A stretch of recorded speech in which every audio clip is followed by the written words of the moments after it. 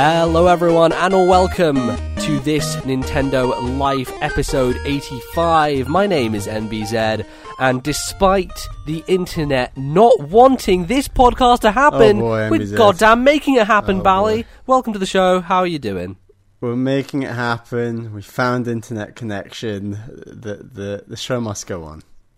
There is no scenario, Bally, where it doesn't. So, we've got to figure out these things. We've got to get them sorted. But none of the fine folk at home want to hear about that. They want to hear us sit here, talk about some goddamn video games. They want to hear stuff about the Switch is what they want to hear about. Well, yeah, clearly. I mean, it's the hottest topic of the moment. But we're just... But it's not here yet. No, we're going to have to, sit it out. We're going to have to wait in our boat and cross the wide open seas. Which I may be hinting to the fact that we're playing Wind Waker now on our YouTube channel. So, quick plug there, youtube.com/thisnintendolife, me and Bally playing through Wind Waker. It's a fun time so far. So I hope you go enjoy that. But Bally, we're not here to talk about that either. We're here to talk about other video games and other things. Will you please tell people what it is they have in store? For our first segment, we're going to talk about what we've been playing. For our second segment, we're going to be going through a few emails, and, I'm sure that will mention a few Switch-related things. And then for our third segment, we are going to talk about, this was a reference to an email from Toby a little while ago. We're going to talk about our top 5 games that we want to come to the Switch Virtual Console. Yes, indeed. We have no idea how that's going to shake out. Nintendo have really said nothing about the status of it, whether it's going to be called a Virtual Console or not. But we know that, they're offering that free NES/SNES game, so there will be old video games on the Switch. And I think it's an interesting question to talk about because, the Switch being a portable and home console allows opportunities for us to go ahead and, talk about all these different things. So... it's going to be cool. But before we do all that, Bally, how about you jump in and tell us what video games you've been playing this last couple of weeks? I finished off a video game. I've been quite busy again, but I have finished off a video game, and that's Runbow. I completed the single player. You obviously completed this as well, MBZ, and talked about it. Yeah, I think I talked about it at the end of last year. Yes.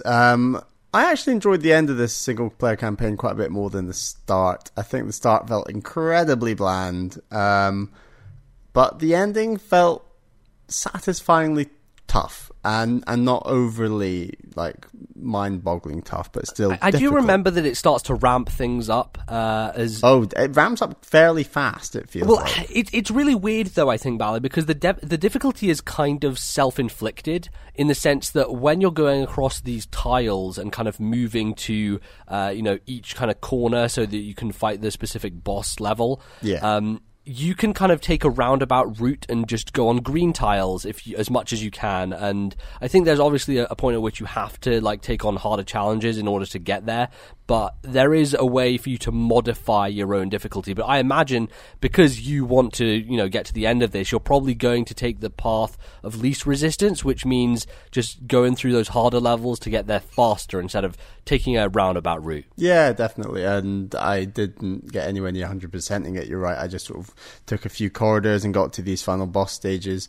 But even sort of the 4 boss stages and then sort of the 5th final boss of the whole game, you might say, really, those 5 levels really satisfying, and it's sort of made up of a moving screen. So you beat a few areas, you get to a point, and then it becomes like a fixed screen challenge where sort of the final boss is just standing at the top right of the screen, and you're having to platform through some complicated scenario in order to get to the final boss and give her a big punch, and that's how you beat each level. So I did think those stages were very satisfying, and I sort of got into hardcore mode, stuck on a podcast, and just sort of sat down and said, right, I'm going to beat this game. And then some of those levels just took a good 15-20 minutes, some of them actually. So it was good. I did like that, and it was part of the game I wasn't expecting. Yeah, I find the interesting thing about Runbow is that both of us can play this game, and we can both come away with it with different experiences. We can't guarantee that we've both played the same levels, right? Exactly. So you may end up in a scenario where I got more duds than you did, and so you might have a more positive impression. I just find that a weird and interesting quirk to the game. The fact that it just offers you the smorgasbord and is like, hey, kind of make your own adventure out of it. I don't know. I find that interesting. Yeah, and it's something I can imagine that developers are very scared to do, because ultimately we've both missed parts of the game but still completed the game. So it's a bit sort of... Like, there might be some of the best levels in the game that we just never played. Precisely. So it does sort of hint at the fact that maybe less...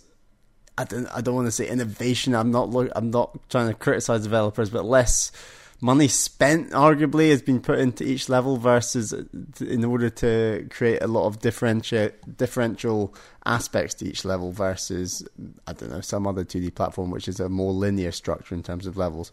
But no, it is a cool thing, and it would be good to try this game out with the full multiplayer at some point. I don't know how to achieve that, and hopefully, I guess it could come to Switch and have, I don't know, we'll see. I mean, when you think about Switch being 8 different devices can connect to one another, that is pretty much what Rumbo has the capacity to do, right? So that would be cool, and I think, you're looking at a lot of partners that Nintendo have in the indie space. Just recently, I can't remember the studio's name. They make World of Goo and Little Inferno, which was a Wii U kind of launch game that I played back when there was really nothing to play on Wii U at all. And they are porting all 3 of their games to Switch day one. So, the Tomorrow Corporation, I think they're called. So you're going to have Little Inferno, World of Goo, and that other weird game, which is basically programming that James Jones talked about on RFN a while ago, which I have no interest in because it seems like a nightmare. Yeah, World of Goo looks cool, and I never picked that up on Wii. So yeah, World of Goo was one of the flagpole titles for the Wii U shop channel, or the Wii shop channel, should I say. And I remember, it was hey, this is a really cool thing. And I've owned it on Steam forever, haven't got into it. It's one of those things that, PC gaming, you pay a lot up front. A game on Steam you've never played, what a surprise. No, I know, but it's you pay all this money up front for PC, and then you just sit there and bathe as they fucking, wash buckets over your video games, and you just can't play any of them. But yes, I would agree that I think this would be cool on Switch, and I think that Nintendo have been saying we're getting these independent people on board, and you have those quote unquote nindies who like to bring everything, or even a Runbow 2 or something. I can definitely see that coming, right? Or just deluxe edition, something HD, who knows. You've got Shinen doing Fast RMX, which is essentially that, so makes sense. Lots of possibilities. So that's another game that I played and beat, and then I'm not playing enough long games at the moment, MBZ. I'm not playing long and tough games. Not that I've got Well, that's because you don't like doing that, Bally. I've heard that you just don't have any appetite. I've not got Fire Emblem Conquest and Pokemon Sun on the go or anything, but I decided to start another long game because why not, So I started up Majora's Mask 3D. I don't really know why. It's a bit tough. I think you decided this, and this was after we'd already had a conversation, being we don't really have much time before Breath of the Wild comes out. And me personally, I talked about Oracle of Ages on the show, and I was it was fun, it was alright. And then I'm I don't want to play Seasons because I'm I just don't want to play one of those again. I've just done it, and it just feels like I can't be bothered. Then there's Majora's Mask, which seems like a longer game, and I'm currently playing a bunch of long games. It's an incredibly daunting game. Yeah, so, why you decided to do this after we made our pact, let's beat every Zelda before Breath of the Wild, and then we realized, no, we really don't have time to do that. And I think, actually, to be honest, it would be a more fun and interesting conversation if we do it later this year, once we've played Breath of the Wild. So I think that's probably what we're going to do.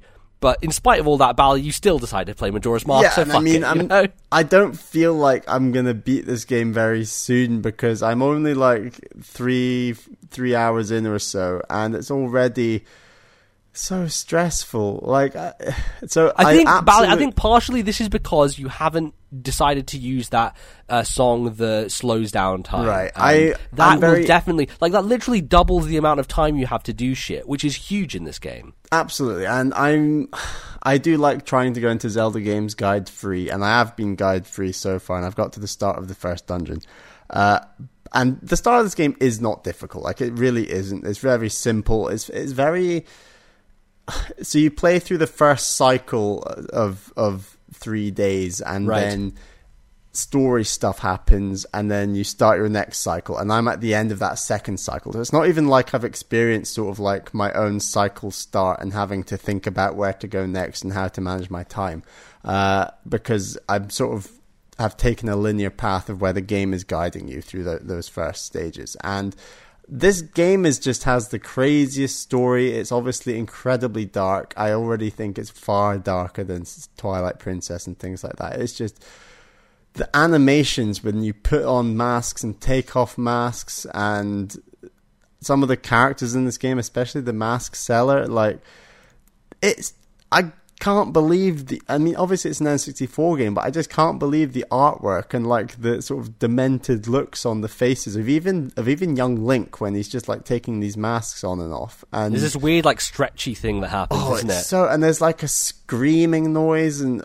it's just ridiculous. So you start the game and then you're wandering through Clock Town, and loads of people have always said this about Clock Town, but it was immediately sort of struck me as, wow, I really like this place. This is already up there with, like Windfall Island as some of my favorite Zelda locations ever. Wow. Definitely already. I really enjoy Clock Town. Is that partially to do with the music, which you can hum along to? The music is the music is fantastic, and this has been said a number of times, but as the days go on and you get closer to the fall of the moon, it gets darker, and they start to mix in minor notes with major notes. Oh, yeah. And it's cleverly done. And if you start forgetting about the time and wandering around Clock Town, just sort of doing errands and unlocking things, you'll eventually be like, oh, actually, why is the music so negative? And then you hear the minor chords, and then you look up, and then oh my god, the moon is a lot closer. So there's just something about that moon that is just insane. Like, I cannot believe that this is a Nintendo game, to be frank. It's really just... And like, I knew all these things about Majora's Mask, but I've never actually experienced it. And when you're actually experiencing it and you're feeling these things, the first location, for example, the Deku Palace, another fantastic location, I must say. And it's great just seeing sort of all the Deku scrubs and things like have their own little town in place. I like that a lot, because traditionally in Zelda they're obviously the main enemy, and you're obviously playing as a Deku scrub for the start of this game. So kind of like infiltrating their own exactly area. You're infiltrating them, and it's very clever infiltration mechanics, like, oh, we don't trust you, you're human, right, put on your Deku mask, right, now they trust you. So very simple things like that, but it's very sort of like, oh, that's satisfying. So I love all these things about the game. It's got so much character, and I do like how dark it is. As uncomfortable as it makes you, it's very satisfying. What I'm scared about is the stress levels of this game, and that even though this is the 3DS remake, it's not making it clear enough in my mind, and I don't want to criticize the game before I've even played it, but it's not making it clear enough when I'm going to rewind time what I'm going to keep and what I'm going to lose. And I'm very scared as to going off. I feel like you can just waste a ton of time with this game, and likewise I think that for speedrunners, they can probably beat this game exponentially faster, because of the fact that if you know where you're going, you save an exponential amount of time versus a more linear game such as Ocarina of Time. So it's really interesting to see how you treat each day. And like, I just sort of mentioned this word before we started recording, but like, it's the harvest moonification. Where I don't really understand. So what I mean is that when you wake up in the Harvest Moon game, or Stardew Valley, whatever you want to call it, there's only a certain amount you can achieve in that day, and then you got to go back to sleep. So when you rewind time and you start your day in Majora's Mask, there's only so much you can complete before you have to rewind time, or like you would in Harvest Moon, go back to sleep. And I'm concerned that later in the game it's going to get incredibly complicated what I'm meant to be doing. If I muck up one little thing, I'm going to have to rewind time and go for it again. So, like, I am really liking it, and I really want to play a lot more of this game before we record next time, because I think it's a fascinating game, and it's not siding with, oh my god, this is amazing so far, oh my god, this is horrible. I'm obviously way too early to say anything like that, but I'm just really intrigued to see where this goes. So I know I'm not saying much about it for now, but I'll leave it there, and hopefully talk about it soon. I really do think that when you have that or slow down time thing, I believe it's like 3 hours you get for a full cycle from that. And quite That would frankly, make 3 sense. hours is a huge amount of time, you know? Like, it doesn't seem like you necessarily need to be worried. And, you know, regarding the stuff that you lose, I think generally it's key items like masks that you get, and obviously things like, you know, hook shots and main, like, weapons in dungeons that you will keep. So that stuff you don't have to worry about. But I know there's the mechanic of having to put money in the bank. You have to do that. Yeah. So I don't really know, like, what minor items there really are, aside from, you know, filling up your quiver with arrows and having bombs. Like, it's the inconvenient things, you know, the stuff that you would need going off and finding and exploring stuff, which is like, oh man, I'm starting again and I don't have any bombs or arrows or any of this shit. I think that's just the kind of design factor that is the most frustrating about it. Yeah, sure. And I've not experienced that yet, so I've got all that to look forward to. But we'll see where I go. We'll see. But MBZ, Okay. What have you been playing, finishing off, starting?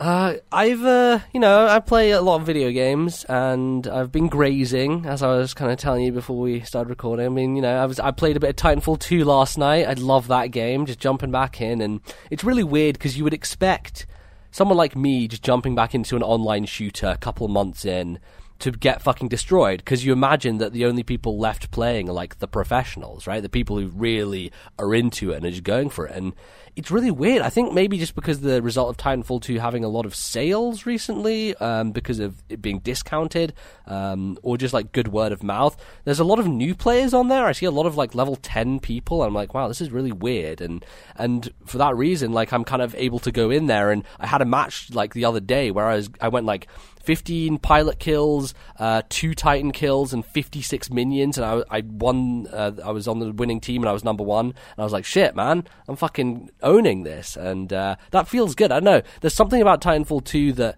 just feels fluid and fast and so much fun to play. Like, there are times, Bally, when I just need good mechanics to give me a high, you know, like I just need to get that feel out of my system, and that's, you know, why I love Metroid Fusion so much, because I feel like I can just pick that game up at any time and it just feels good. So that's what Titanfall 2 has been doing for me. So that's that's my grazing bit on the side. But what I really did was I finished up Donkey Kong Country Tropical Freeze, which was a lot of fun. I really enjoyed going through it, and I think I'm not sure I necessarily agree with you that the theming gets consistently better every time. It's different and it's varied, and I particularly like the kind of juice level, especially the barrel section where you're going past all these like fruit that are flowing down this river, and then you have this kind of changes, doesn't it? And you're like, yes, looking it does. almost behind, Yep, and you have this like boxing guy who's trying to punch you, and that guy was a little bit awkward to get past. But like, I really like the idea of these guillotines like chopping the fruit in half, and you going through the empty holes, and just the theming, as I've already discussed, is just on point. The African like savannah theming, it's just oozes Lion King. The giraffes that you jump over, love it. Did you like the underwater world? Okay, yeah, you just reminded me. I don't actually have this in my notes. You're wrong. Those levels are terrible. Terrible. That is the worst part of the game by far. Do you not like escaping the octopus? No, look, I'll tell you what the problem is, Bally, is that this game is a game you play with the D-pad. All the time. 100% of the time, it's a game you play with the D-pad. I don't. And I killed this game with a D-pad. I found it so much fun to play that style. As soon as I hit the water levels, I'm like, fuck, I have to change to the analog stick. And I didn't like it one bit. The game is not well designed. You cannot play that game with just a D-pad. It feels horrible in the water sections, and I feel that is a failing. Like, if you're going to design a 2D platformer, it has to feel good with a D-pad all the time. And I really feel they fucked up. I don't know how you make a D-pad feel good underwater, though. Because the way that Donkey Kong moves is he is designed for the fluidity of analog control underwater. Right. Exactly. And so I feel like he shouldn't have been designed in that way. Like, you can play Mario games underwater with the D-pad, right? You know, that's they are designed for that. He's sort of platforming underwater, if you know what I mean. Yeah, he's very much kind of avoiding things and going through sections like that. You repeatedly tap A to rise and you release A to fall, and then obviously Tropical Freeze handles completely differently underwater, but I see what you mean. But man, really, like, those underwater levels were not fun for me, you know? And that's the thing, like, I think a lot of this game is so strong on theming. I think that's the weakest theming of all of the levels. I found the mechanics were frustrating and annoying and made me stress more than other parts of the game did. Obviously, you don't have the reliance of your secondary character to really do anything significant underwater. Or at least, I think you told me there was something they do, but I couldn't figure it out. So that didn't help whatsoever. And that boss is terrible. That boss is a pain in the arse. The underwater boss is hard, yeah, you're right. Like, yeah. Why did you do that? Like, underwater is... I like those sections in other levels, like in the kind of the roller coaster place where you're like dipping under and jumping over. That's fine, but when you design a whole thing around it and it's frustrating and not interesting to me personally, that was by far the lull in the game where I was like, come on, Retro, this is not up to the standard of the rest of this game. And, you know, I just feel you should stay away from that shit. I continue to say there is no video game aside from Abzu, which isn't really a precision, you know, like platforming style. It's not a mechanics driven game, right? Like Abzu is a serene underwater kind of smooth experience. I don't think that there is a skill based game where underwater has been nailed. I don't think this game does it. I think the underwater levels are good. I don't think they're the best bit of the game, but I think that the type of enemies and the level design is not as precision based as the on land stuff on purpose, and I think it actually handles that fairly well, in my opinion. Like in terms of the way it feels, and you don't have to be as precise as you do when you are on land, and the game knows that.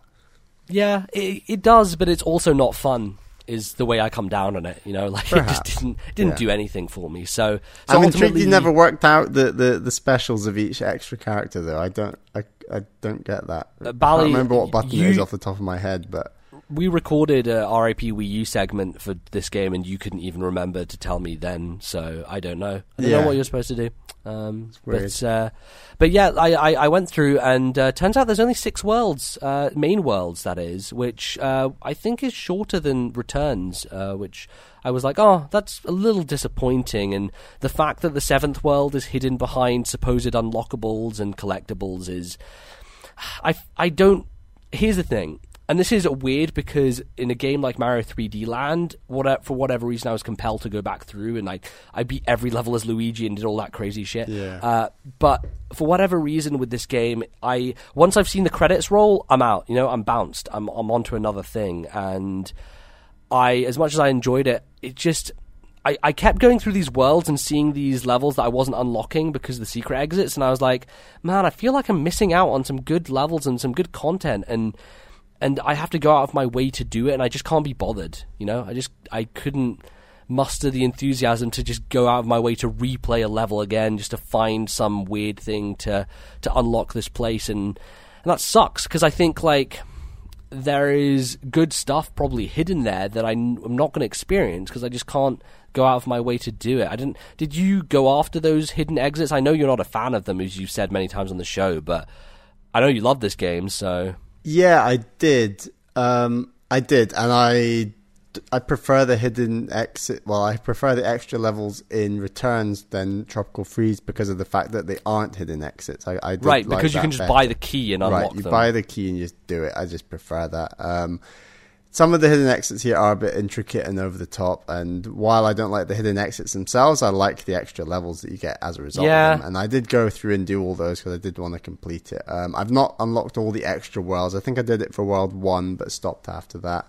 And you sort of do get like an extra level, which is just unbelievably hardcore and difficult. But I like that that's there in the game. It's definitely not for everyone, and I totally get that you don't want to go back and do all that. I mean, I haven't done that yet, and I love this game. Exactly. So, like it's for the the completionists, the people who maybe don't do a podcast every 2 weeks that need to need to keep up with a few different games. But it's good. But man, this is one of the best Wii U games for sure. I was very impressed by it. I think it's probably the best platformer on the system aside from Rayman Legends. I think I like Legends more just because I don't know, there's something about the aesthetic of that game and the feel of it and the flow of it that speaks to me more. But I think this game is certainly better than Super Mario 3D World. And I know that I'm maybe a dissenting voice on that game, but yeah, it's really good, and I'm really glad I played it because I think this was a result of forcing me to start it when we did that that video, and I was like, all right, well, I guess I've started this now. I might as well go through it.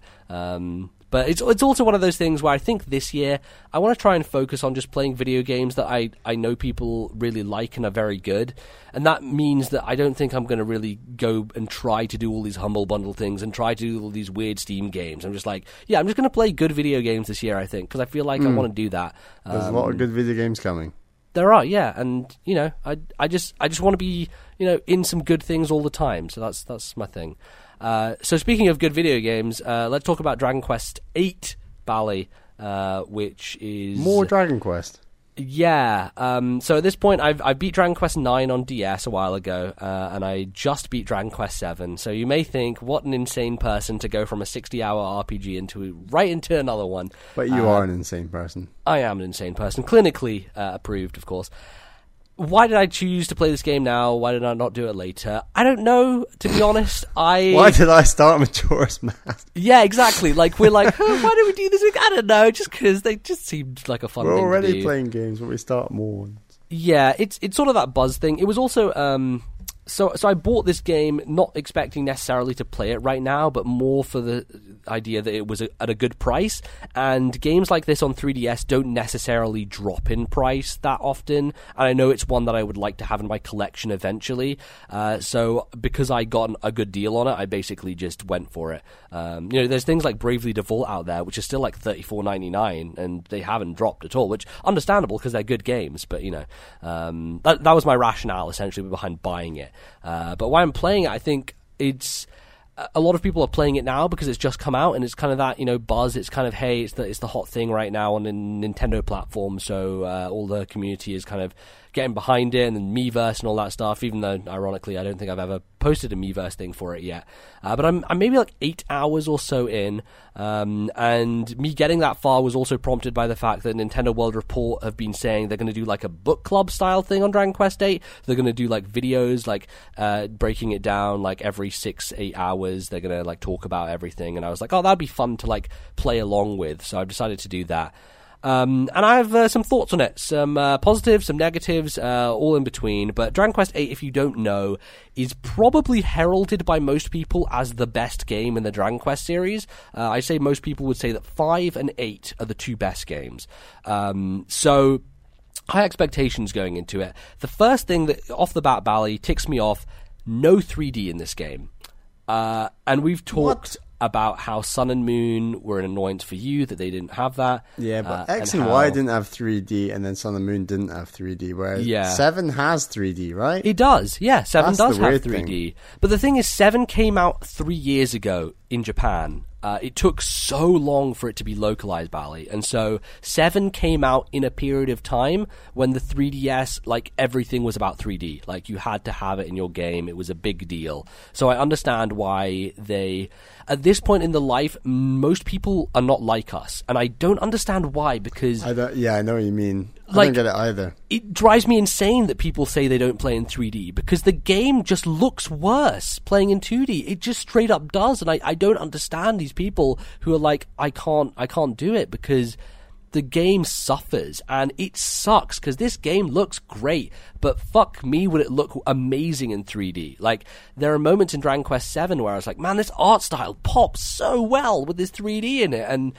it's really, like, dragging it down for me in a way that is kind of irrational, but also just like, man, what the hell are they doing? It may be maybe a factor of the fact that, it's a PS2 game, and so getting it to look kind of similar to that while also having 3D could have been a strain on the system. It might have been like a Hyrule Warriors situation. Well, don't go like that, because Hyrule Warriors played like fucking garbage on old 3DS, and I would rather have a situation where it just runs well than it's Absolutely. trash. So I'm not gonna like go overboard on it, but yeah, like this great sweeping overworld like looks really nice, and And I don't think it looks as good as Dragon Quest VII, which was released 3 years ago, simply because it doesn't have 3D. And that sucks. It's a real bummer for me.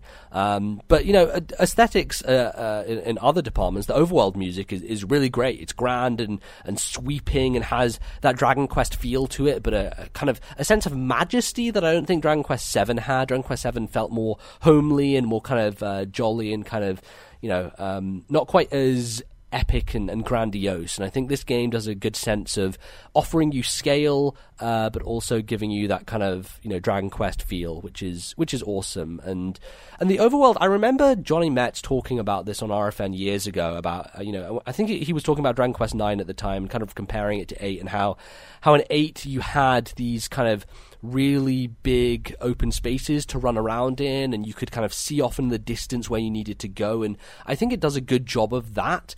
Where I disagree with him is I feel like the game is very empty. Like, a lot of these places are just kind of grasslands that stretch out, and there may be a treasure chest every once in a while, but there's not really much else. But again, like, that's something that I'm not necessarily down on, because we've talked about how people are worried about Zelda Breath of the Wild being too bare and not having enough in it. And I think that there is a good thing to be taken from that, in the sense that there is a sense of, exploration and journeying across this big, wide expanse, and I have felt that sense of a journey from Dragon Quest VIII. Like, getting from one town to the other takes a long time, and I think I appreciate that aspect, because it really feels like when you finally drudge up to an inn, you feel like, yeah, I need a break, I need to rest here because I've been going for a while. And I think that's a cool thing that games can do, is like give you that sense of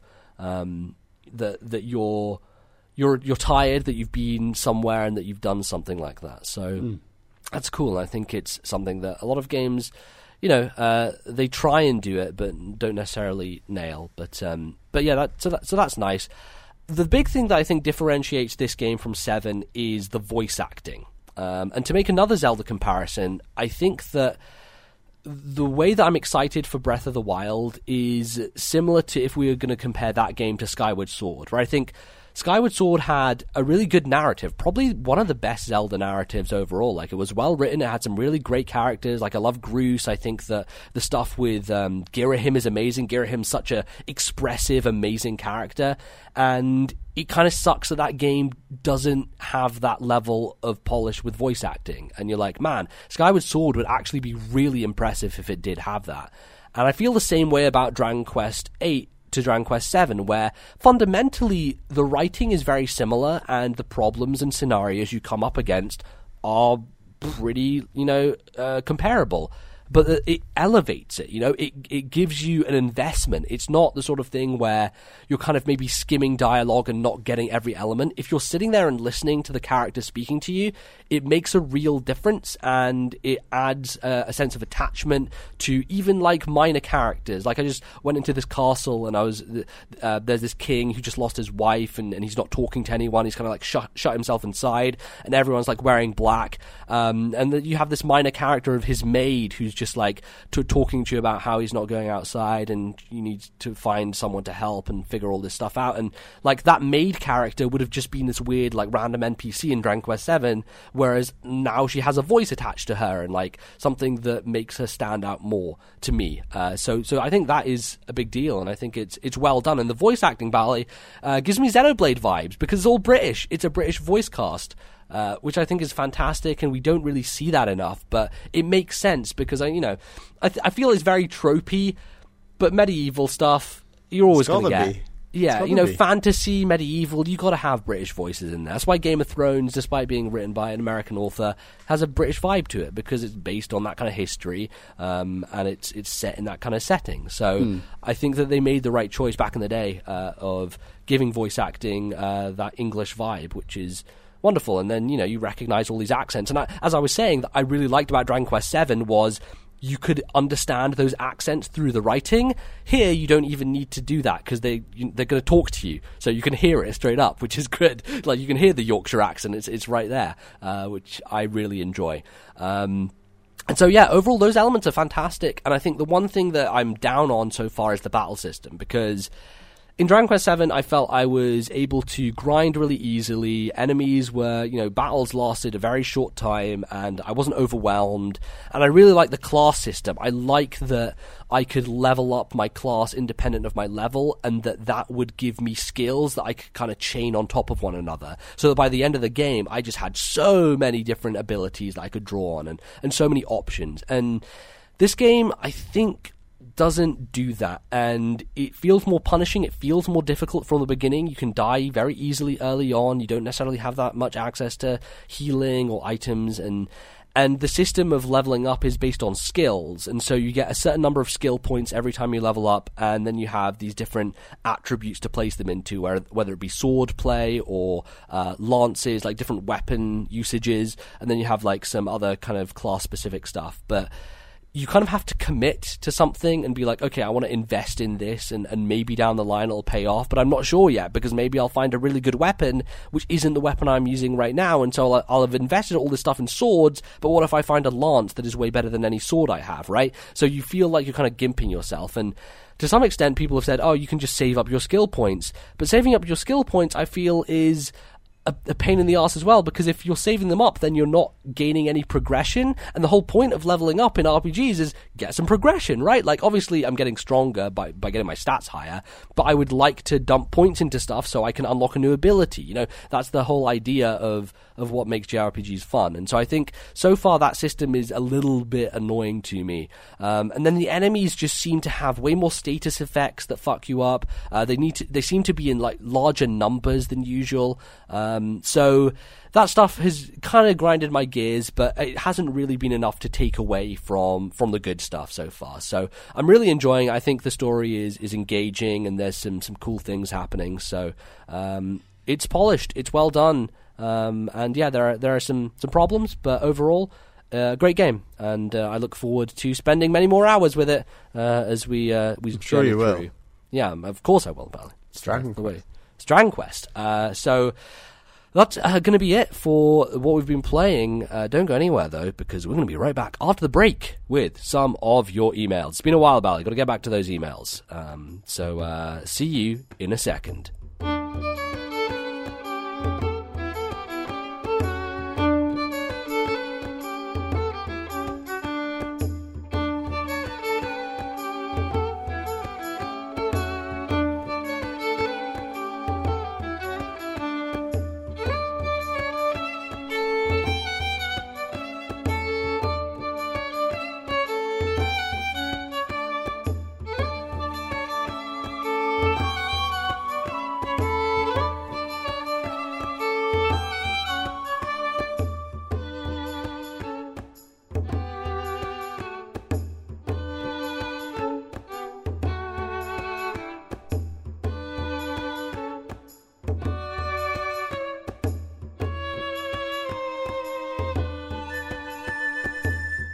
Welcome back to the show, everyone. It's the second segment, and that means one thing. It means that it's time for your listener emails. But before we lead off with the first email, I should tell you about the email address, which is, of course, thisnintendolife@gmail.com. That's thisnintendolife@gmail.com. We're getting close to the Switch, so, tell us about the Switch. What's going to happen?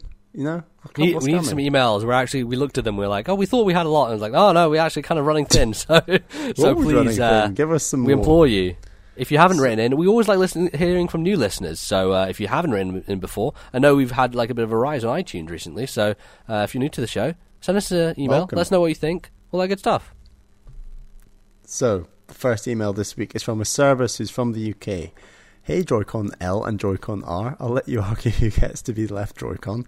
Here's a question for pondering. What is the future for Zelda? More specifically, do you think the 3D Zeldas will be open world from now on, or do you think they will eventually return to traditional 3D games like Ocarina, Twilight, etc.? Is Breath of the Wild a one-off? Anuma seems pretty proud of the Breath of the Wild engine and its physics, so I think maybe they will use it at least once more. That being said, if we look at a very different Ocarina and Majora, there's not a guarantee a second game in a Breath of the Wild engine is open world at all. Always great to hear your thoughts. Keep it up. Your compadre Service. Well, Bally, I believe that I am the right Joy-Con, so I'm going to have to stake my claim there. Are you the pink one or the blue one? I think you're pink. Man, look, I'm getting a grey Switch, so I'm not in these color wars. I'm not a part of that. I'm out there. I got the. You're getting the neon, didn't you? You said you pre-ordered that. I am. It's coming. That's exciting. It's nice that we got a combination. It is, but it's also really helpful because we were discussing about how back in the day we always mixed up our Wii remotes, where now it'll be like, well, I'll clearly know which Joy-Cons are yours and which are mine. Do you think I could trade you like a left Joy-Con? Yeah. And then we can have like really unusual looking switches. Yes. And like we could do that, Bally. Is that the lamest thing ever? No, it's not. That sounds really dumb and stupid and the sort of thing that we would do. Sounds great. It does, but actually I think someone was saying that the way that you sync the Joy-Con to the Switch is as simple as just sliding them on. Like, can you imagine how bad like the last decade has been for us? Like every time we want to go over to each other's house, syncing a Wii remote, have to press for the Wii. We had to like go into the thing, hold the thing at the same time, do them both. You had to go to a menu, sync the controller. Now, Bally, the Joy-Con, you just slide it on and it syncs. Sounds pretty wonderful. Sounds pretty wonderful to me. So yes, Zelda. All that. Where's it going? We're not talking about Joy-Con to this segment. So, yeah. So okay. So the new Zelda game hasn't even come out, and we're already talking about the next one, which I like because that's something that only video game people do. Is like, yeah, this game's out. Let's talk about the next one already. But I think it's an interesting question because the nature of Breath of the Wild is that it is greatly divergent from the Zelda formula. It is doing things in a direction that we haven't gone in before, and in that sense it feels like this in itself is a weird spin-off, but then I think that there are interesting things we can factor into it. So clearly they spent a lot of time making this engine, getting it to work, having this big open world, and I personally think, Bally, it would be a little silly to just leave that behind and just do one game in it, right? Like, it seems a bit of a waste of resources to just be like, hey, we're done with this and we're moving on to something completely different and rewriting from the ground up. And I think what they could do is learn maybe from this game and put out something that is similar, or they could go in the direction where they take that engine, they do something completely fucking weird with it, and we have, as a service says, like a Ocarina vs. Majora situation, where maybe it's a more linear game, maybe it is something that just takes the assets and reuses them in a unique concept. I'm not sure like how viable that is these days. Like back in the N64, it was weird to see like all these character models from Ocarina just being the exact same ones in Majora, but being completely different people and all that stuff. I'm not sure if that flies these days. But how would you feel? Which direction would you want to go in? Do you think that they should create like a more refined version of Breath of the Wild, or would you prefer they go in a weird direction? I'd like to see another game in the Breath of the Wild engine, but I do not mind if they do something crazy like a Majora or something like that, because ultimately people might be like, it's okay, but it's not as good as Ocarina, a bit like many people were with Majora. But ultimately, like, Majora's Mask coming out doesn't mean that Ocarina of Time doesn't exist. And like the beautiful thing about Zelda is that they put so much effort into reinventing, building engines from the bottom up almost each time they want to create a game. Obviously there's clashes like Phantom Hourglass with Spirit Tracks, for example, is another one where they use the same engine. But I think that the idea that they've got to make an even bigger and better Breath of the Wild once Breath of the Wild is out is just a bit simplistic and obvious for Nintendo. I don't think they're going to do that. And I'm actually confident that the next Zelda that comes out on Switch will be a top-down one. I think that you will see that sort of handheld aimed, almost like Link Between Worlds-esque Zelda come out again. So I think that to simplistically say, it's Zelda's open world now, therefore 3D Zeldas will always be open world, is completely false. I think that, it's going to be unpredictable because it's Zelda and it's Nintendo, and they don't want to do anything in a streamlined, predictable way. They never have. Yeah, it is true. I wonder if, the fact that this game is being different, whether they would be like, okay, well, our next game is going to be a traditional Zelda using this engine, and that may, appease some people. And I don't know if that's like a smart thing necessarily to do, because I think that the reason they're breaking away from convention and going in this direction is because people got so sick of hey, it's Ocarina of Time again. You know, like, it's the same structure. The dungeons are themed in a similar way. And as much as we love all those games, and I think that they are very unique and different, you can't argue that, you know, they are that different from a structural level. Like, the core tenets remain the same in every game. You always have, you know, these 3 preliminary dungeons, and then you have a midway point, and then you go and do the second half of the game with the rest of the dungeons. And I love that. I think that Zelda is one of the most satisfying game design things in the entire industry, and I think that structure is fantastic, but I don't know that they would really glean as much critical attention and stuff like that, like Breath of the Wild did, but maybe they don't need to. And maybe that's the wonderful thing about Switch, is that they're now in this position that they can basically make multiple versions of one franchise in a single console's lifespan, and that is exacerbated by the fact that we have previous Wii U games being ported over. So, like, Mario Kart 8 Deluxe doesn't necessarily mean there's not going to be another Mario Kart on this system. Like, likely there will be, and it will probably be something a bit different and a bit weird, and I hope they do that, because with Mario Kart 8 Deluxe, you basically have the ultimate traditional Mario Kart. Like, there's not really a way that you can iterate on that game to make it any more, you know, bog standard, fantastic Mario Kartness. So why don't you go in a strange direction and you know, maybe bring back the double dash mechanic, or maybe do something even weirder and just you know, juggle things. And I hope that, you know, Mario Odyssey obviously looks weird in its own right, but maybe they do something else that is divergent with the Mario game. Like, we're in the situation where we're at the beginning of this lifespan, and we have tentpole franchises in year 1. So what does that mean for year 5? Like, clearly there'll be another Mario game, clearly there'll be another Zelda game, but what are the forms they take, and how do they approach them? I think that's the interesting question here. So let me humour you quickly, Bally, because I think this is an interesting thing that I could propose. Is I like the idea that they still go back to 2D Zelda, and they still do that and make, you know, I don't know, Link, the third Link Between Worlds, Link to the Past game, but what if they go along the lines of the Captain Toad model? And my idea, I would say, is, hey, we have this physics engine, and we have all these items, and we have these abilities. What if we just create this game that is straight up some dungeons, or some puzzle rooms, or something along those lines, where it's level-based, but you're kind of entering a different space and you have specific items at your disposal, but it's still kind of that core Zelda thinking about it in that way and figuring stuff out. Is that a possibility? I think that's a potential thing that they can do with easy resources, maybe have a smaller team on it. You already have the assets done, and maybe it's overkill, because it has come out recently that there are like 120 shrines in this game. That's a fuck ton of puzzle rooms, you know, when you boil it down. So maybe it could be a bit too much of a good thing, but maybe if you put a twist on it and, you know, theme it differently and make it, you know, a little bit standoffish, that's potential, because we know that they could, you know, spin things up and you know, they've talked about wanting to have spin-off games, like smaller games, to pad out these gaps they have in their lineup. That's potentially a thing they could do.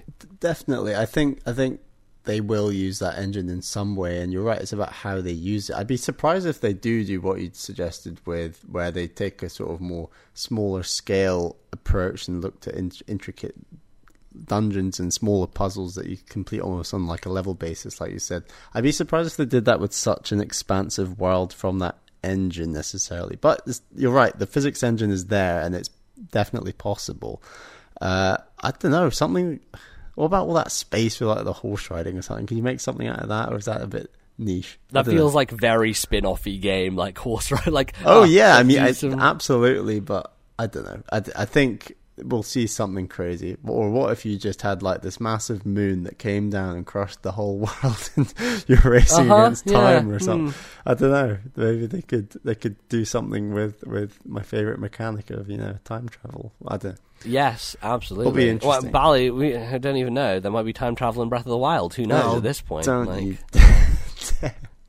I'm looking forward to it. It's going to happen. I'm going to, absolutely take that. I mean, I wouldn't put it past them to put a bit of time travel in a Zelda game. You know, it's happened a lot. It's tradition. Makes sense. So our next email is from Mike T, who's from the internet and has a few thoughts. Dear Bally and MBZ, as an owner of a PS4 Pro / VR, etc., I feel that Switch is definitely a second complementary console, as you guys mentioned in your last episode. I think the launch lineup is fine. I'll be picking up Zelda and Super Bomberman and possibly Snipperclips on the store. This, as a PS4 console owner, is plenty, as I will already have Horizon Zero Dawn, Yakuza 0, Resident Evil 7, plus shitloads of other games I still need to play. The Nintendo first-party games are the reason I'm getting Switch. Pure and simple. I got the PS4 for the Yakuza game franchise, so will not be interested in the Xbox Scorpio, as it does not have any exclusives I'm interested in. Well, we don't know that yet, but any other third-party games like Mass Effect, Andromeda, Red Dead 2, etc. will be on my PS4. So I totally agree with you that all this crap about third-party support will sell the Switch is exactly that.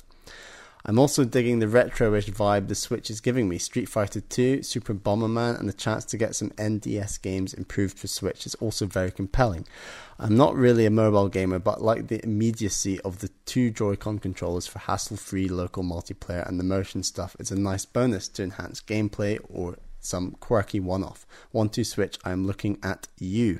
So Nintendo, give me retro vibe exclusives and first-party awesomeness like Mario, Metroid and Zelda, and souped-up NDS titles, and I will be more than happy. FIFA can go fuck itself as any other downgraded third-party crap that is available on PS4 versus Xbox One. As for Skyrim, well, we all know where that can go too. Great podcast, and I'm glad the Switch is not a complete clusterfuck, so keep you guys discussing all the future Nintendo goodness we all deserve. Cheers.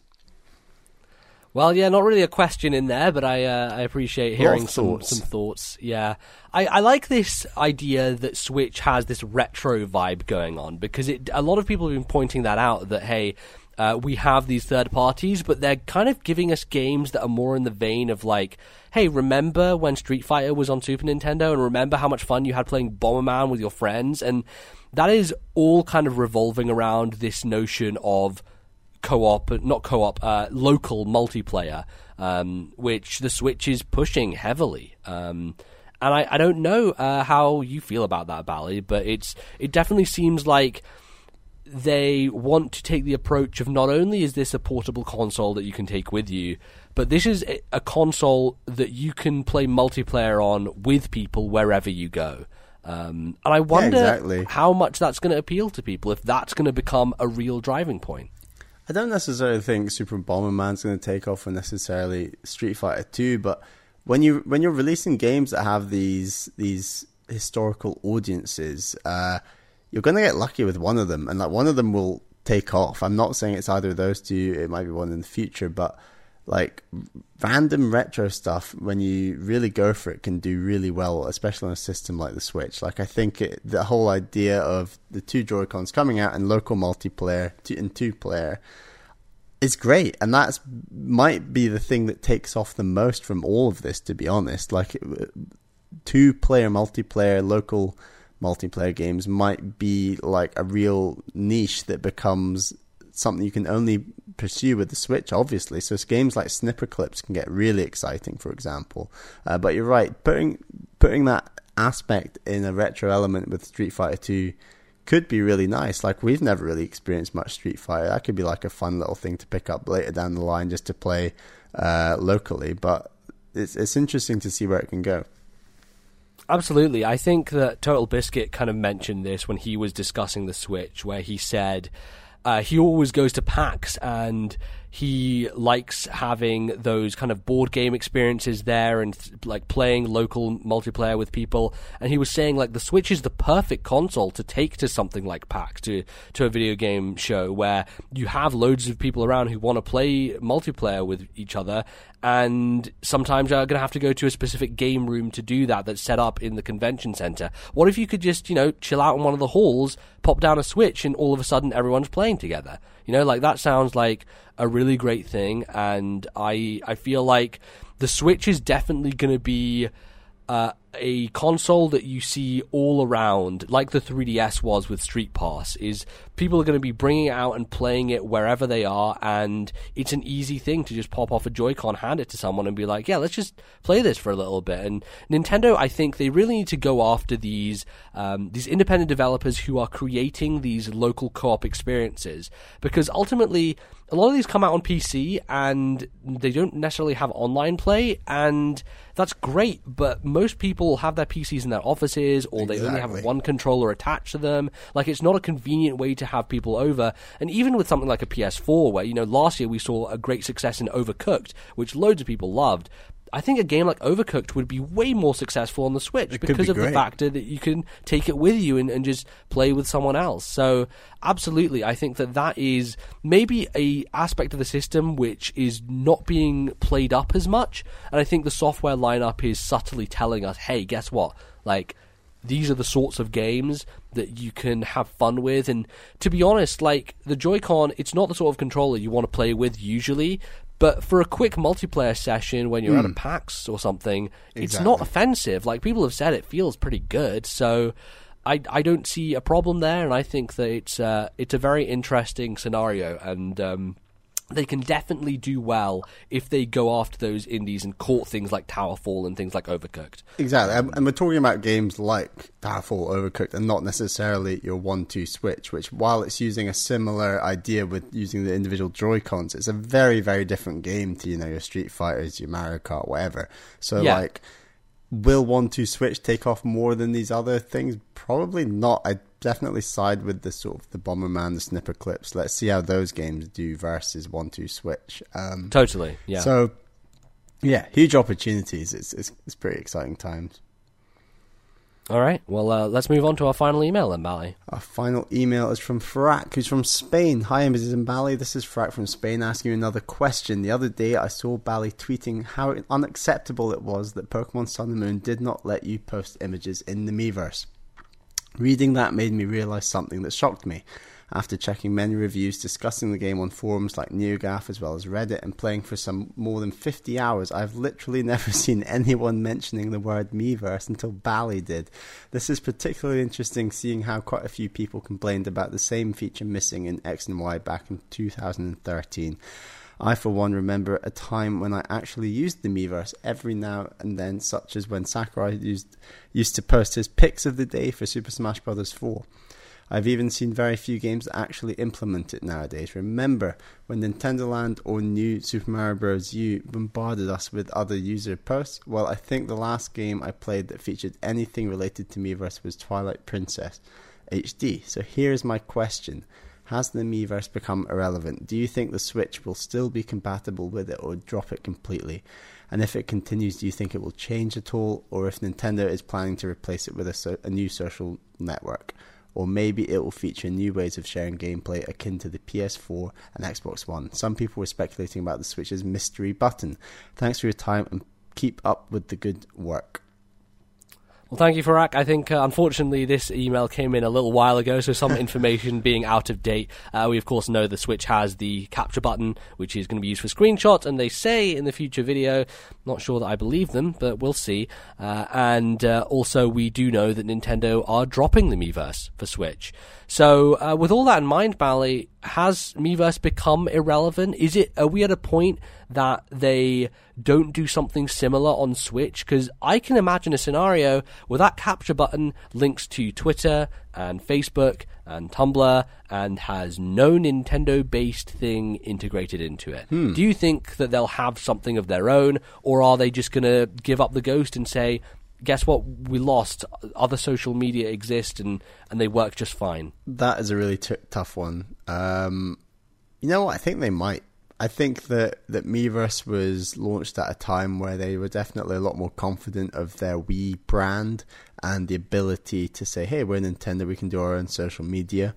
I think that for them, utilizing Nintendo software through stuff like Twitter and Facebook was perhaps more tricky for them, but now obviously they're far more adept when it comes to online experiences than they were like 5 years ago. So I think there's every chance that they do ditch it. Has Miiverse become irrelevant?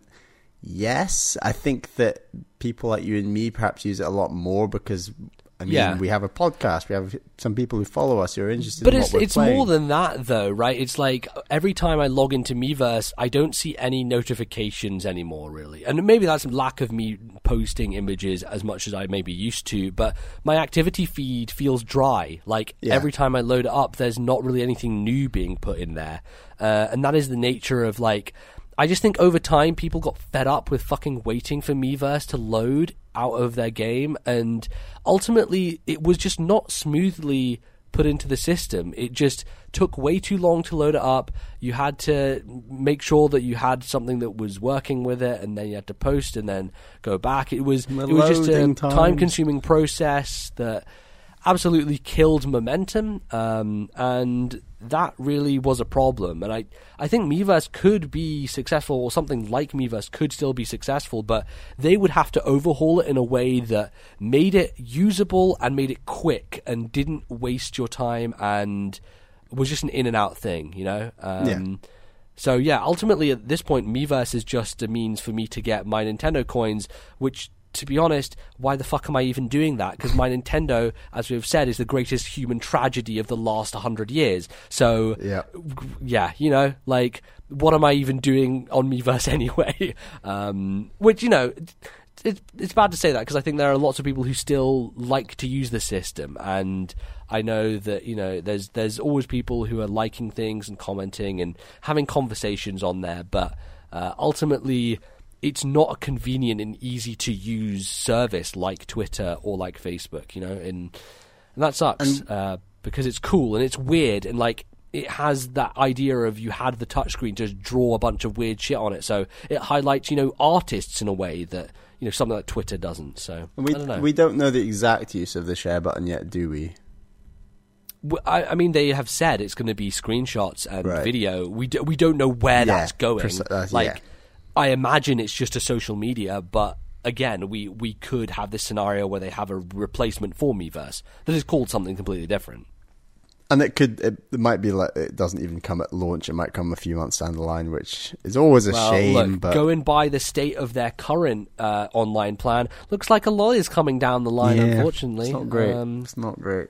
But... It reminds me of the 3DS launch, where the eShop didn't fucking exist when that system and came like, out. how can online stuff come down the line when you have a game like Mario Kart 8 HD coming out? Like, Yeah, you know what? People were talking about this on a podcast the other day, and I was like, "Holy shit, you're right!" what- if there's single no player if there's no friends list integration or lobby integration on the system itself, like they've been that's coming suggesting, out in that it's April. going to be through the app, right? Like that game is coming out at a point in time where we're like months away from this phone application launching and having the ability to do voice chat and friends and Splatoon 2, I think that's for like exactly summer. like these two are big multiplayer games. This is why I don't believe them. This is why, like, they keep saying, oh yeah, the only way to do friends lobby stuff is via your phone. I'm like, there's no It's fucking got to be a way to way, enhance it. Yeah. because there's no way people in April and in May are going to be playing Mario Kart and Splatoon and are not going to be able to contact their friends and make lobbies and do stuff like that. Like, that is actual insanity if they launch and that's not there. It's unthinkable. Like, you can't do that. You literally can't do that in 2017. I feel there might be some bad news coming though. It feels a bit... The But confusion doesn't feel good. I fucking refuse to believe that is the case. Because if they launch these games with no ability to just contact your friends and have them go jump in at the same time, what the fuck are they doing? Honestly, what the fuck are they doing? But maybe the Miiverse replacement might be separate to the... it can't be separate, can it? I don't know. It might all launch at the same time, mightn't it? We'll see. Yeah, and we've got months or a month-ish. God, fuck me, it's close, crazy, isn't it? I think there's like one more show after this in between Switch coming out. So yeah, man, things are heating up. But yeah, as I was saying, like, they still have to mention what is the UI of this thing. Like, I think we've got to know that there are some elements like on the screen. We've seen like this brief screenshot of like, hey, there's a button for photos, so you can check your image gallery. There's a button for the home. There is a button for some other thing. I can't remember.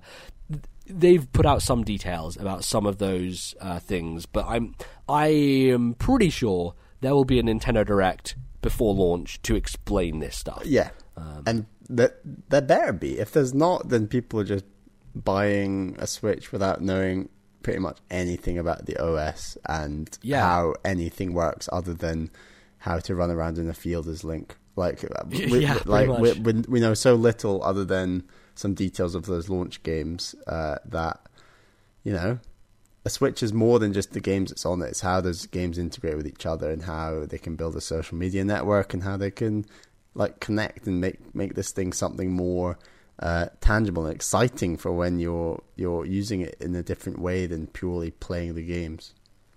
Yeah, I do wonder though, like, you imagine if you're saving screenshots to this device and throwing them up onto social media and potentially the nightmare scenario would be, hey, they saved your SD card and then put your SD card in your computer and then you can fucking put them up on your... Don't even get me started.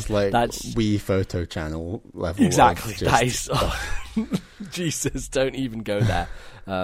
You just made me think about the Wii Photo Channel for the first time in 6 years, Valley. I love that. It was great. That's a deep cut. It was. Did you never just have a photo album and you stick it in your Wii and you're like, hey, everyone check out... My parents loved that. It was cool. Couldn't you draw on them as well? Yeah, you can do all crazy stuff, you know. Which I was actually going to mention that is there's the potential for them to be like, hey, take your screenshot and then we have an app or something that allows you to doctor them or to mess around with them, add filters, things like that. Like get in the kind of Instagram game, you know, and kind of modify your photos before you put them up on social media, which I think could potentially either be built into the Miiverse replacement or it could be an app unto itself. I don't know, but I do think that their focus on, hey, you can save images is going to have something more to it than just we're going to upload them straight to social media. I guess we'll find out soon. Yeah, I hope so. It's an interesting thing to ponder. Not long to go. We've been saying this for a while, but the gap is fucking closing. It's so close.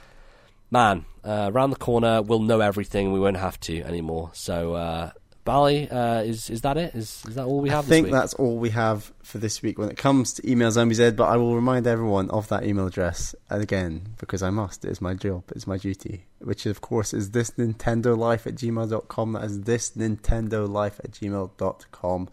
Please send your Switch emails. We want some more for next time. All right, and with that, let's move on to the next segment. We'll see you after the break.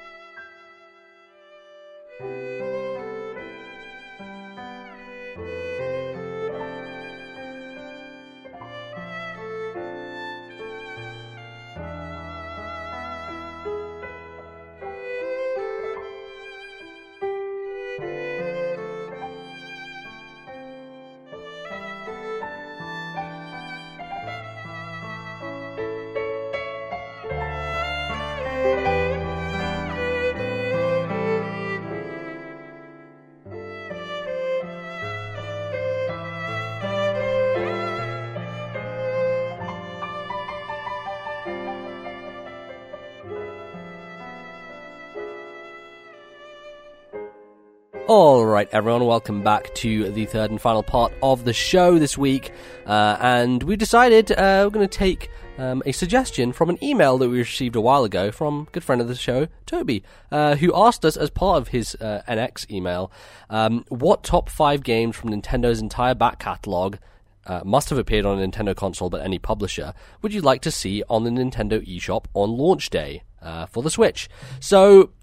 With this in mind, Bally, we've both compiled a list of 5 video games that we think would be cool to play when the Switch comes out, which we don't even know if there's going to be a virtual console available day one, any of that infrastructure stuff, but I thought it would be fun to just go back and forth and be like, hey, what do we want to have? Because the system, you know, there are potential things where you can play games you've never played before, but you can also be like, oh, I would like to play this game that I've played before, but now I can do it portably and stuff like that. Yeah, definitely.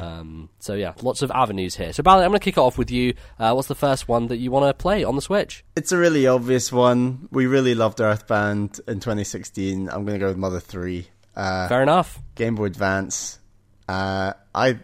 I'm really curious about this game, really want to play it. I think playing it on the go, obviously the Game Boy Advance is on the go, but it'd be nice on that big swish screen that the Switch has. I'm excited, and like all the rumours are suggesting this will come out at some point, and it'd be mad of them not to. It's just whether we get it sooner rather than later, I think, is the question. I think it's inevitable that Mother 3 happens this year. It just seems like the breadcrumb trail has been leading us towards that moment.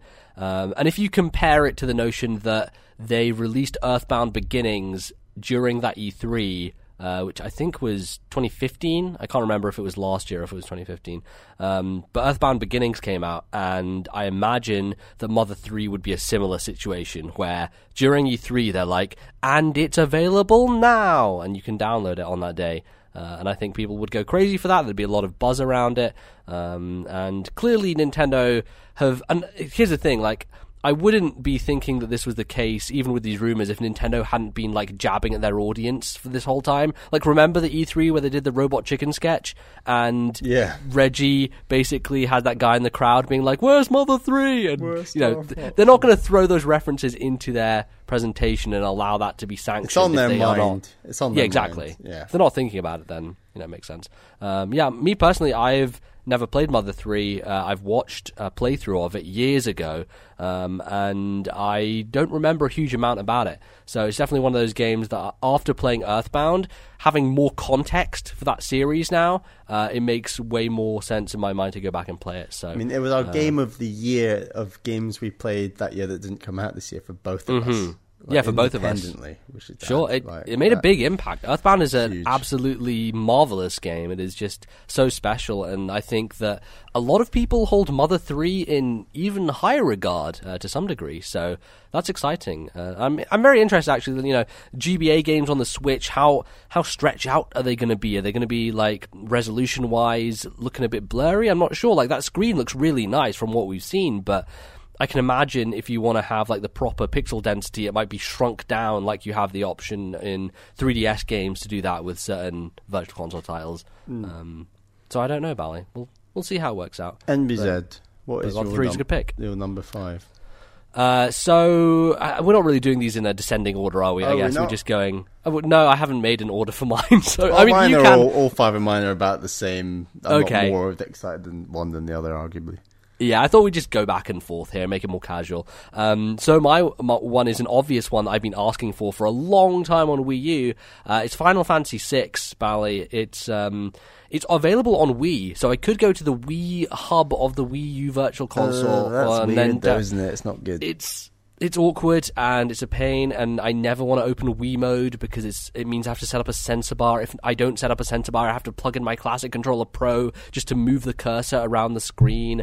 I probably would have bought it if I could just play it on the gamepad, but the way that they've implemented the gamepad stuff with Wii mode is you can look at stuff on that screen, but none of the buttons do anything. So it's basically an elaborate TV, or not an elaborate one, a like fucking bargain bin version of just playing a Wii game by looking at this tiny ass screen and having a controller. It's essentially what the Switch is, but like much less palatable, you know? So my option would have been I could have played it on the gamepad, but I would have had to use a Classic Controller to do so.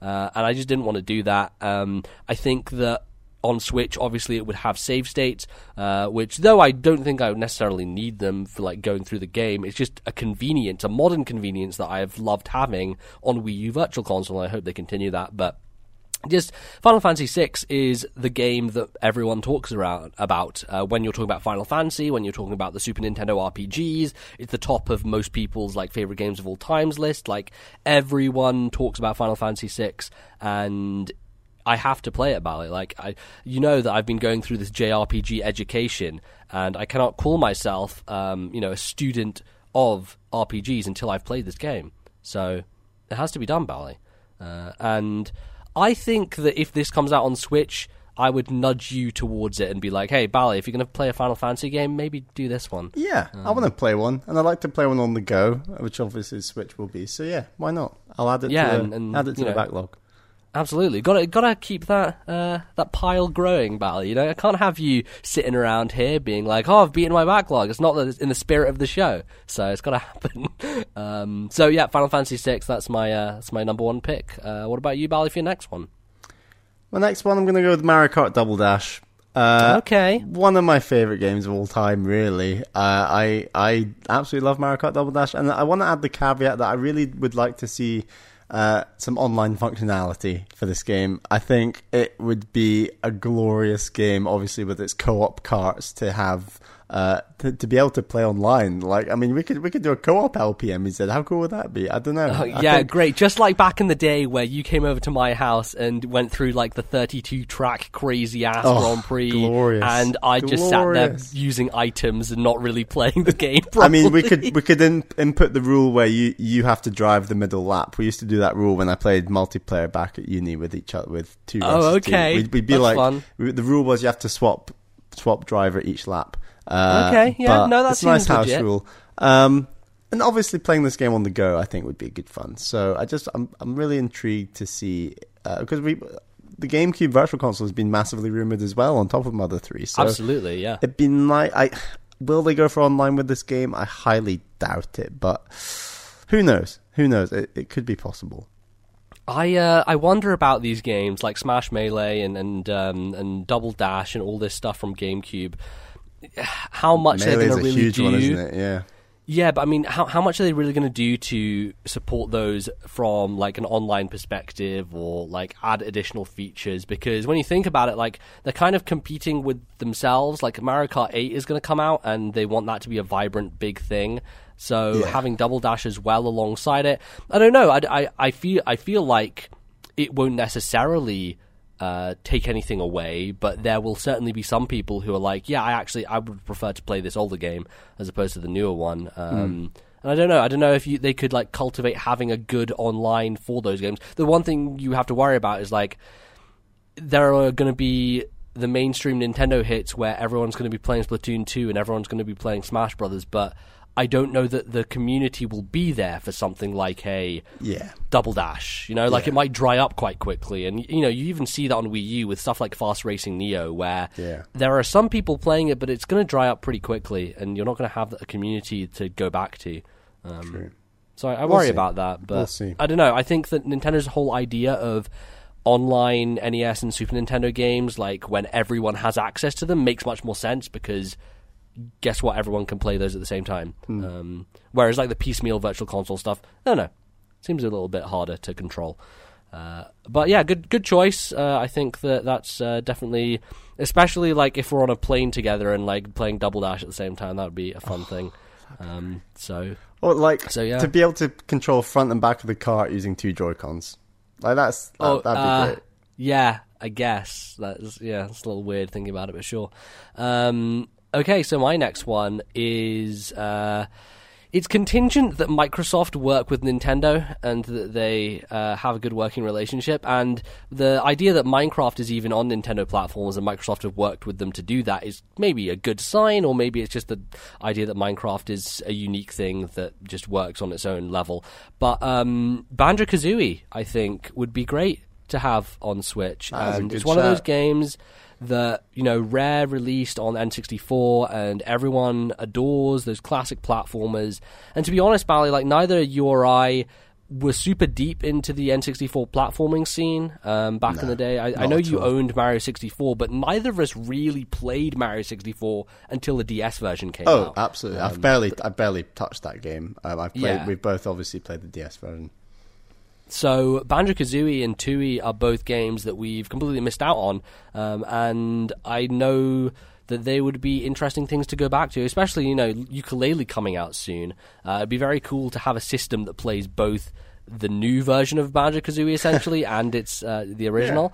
Yeah. So I think that, I'd really like for Microsoft to work something out, with Rare and licensing, so that Nintendo could have Banjo-Kazooie come back to their platform, because it seems like you look at the N64 catalog on Virtual Console, and it's pretty thin. To be honest, the N64 didn't have the best library ever, but there were a lot of solid hits and strong games, and a lot of those are not able to be put up on there, and a lot of those are Rare games for one reason or another, whether it be because they're now owned by Microsoft, or whether it be that it's GoldenEye that also has movie licenses tied into it.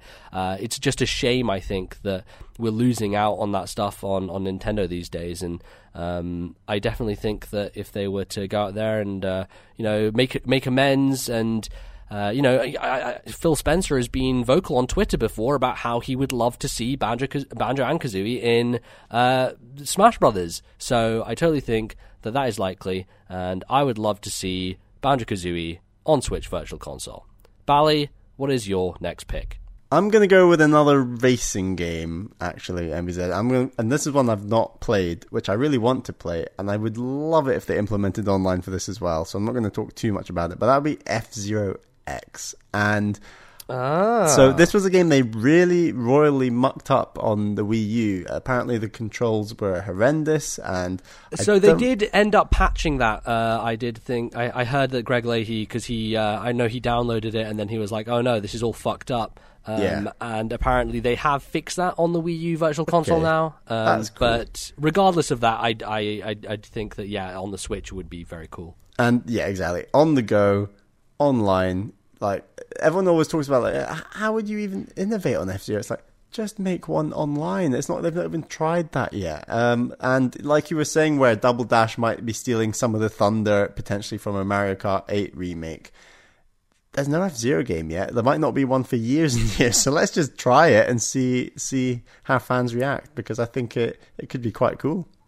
Yeah, maybe a backdoor window into saying, okay, well, if this Virtual Console game sells well and we see some kind of, buzz around it, then potentially we could go ahead and start production on a new F-Zero game. Although, to be honest, that hasn't really happened with, stuff coming out on Wii U Virtual Console. Although you could also argue that Wii U, not having that big of an install base, didn't really warrant them to do that. Although, see, I'm going back and forth on my own points now. Now I'm thinking about it, the Wii U is a console owned by hardcore Nintendo fans, so clearly it probably would have been the best place to release an F-Zero game, because everyone would have bought it. And Switch is likely to be both.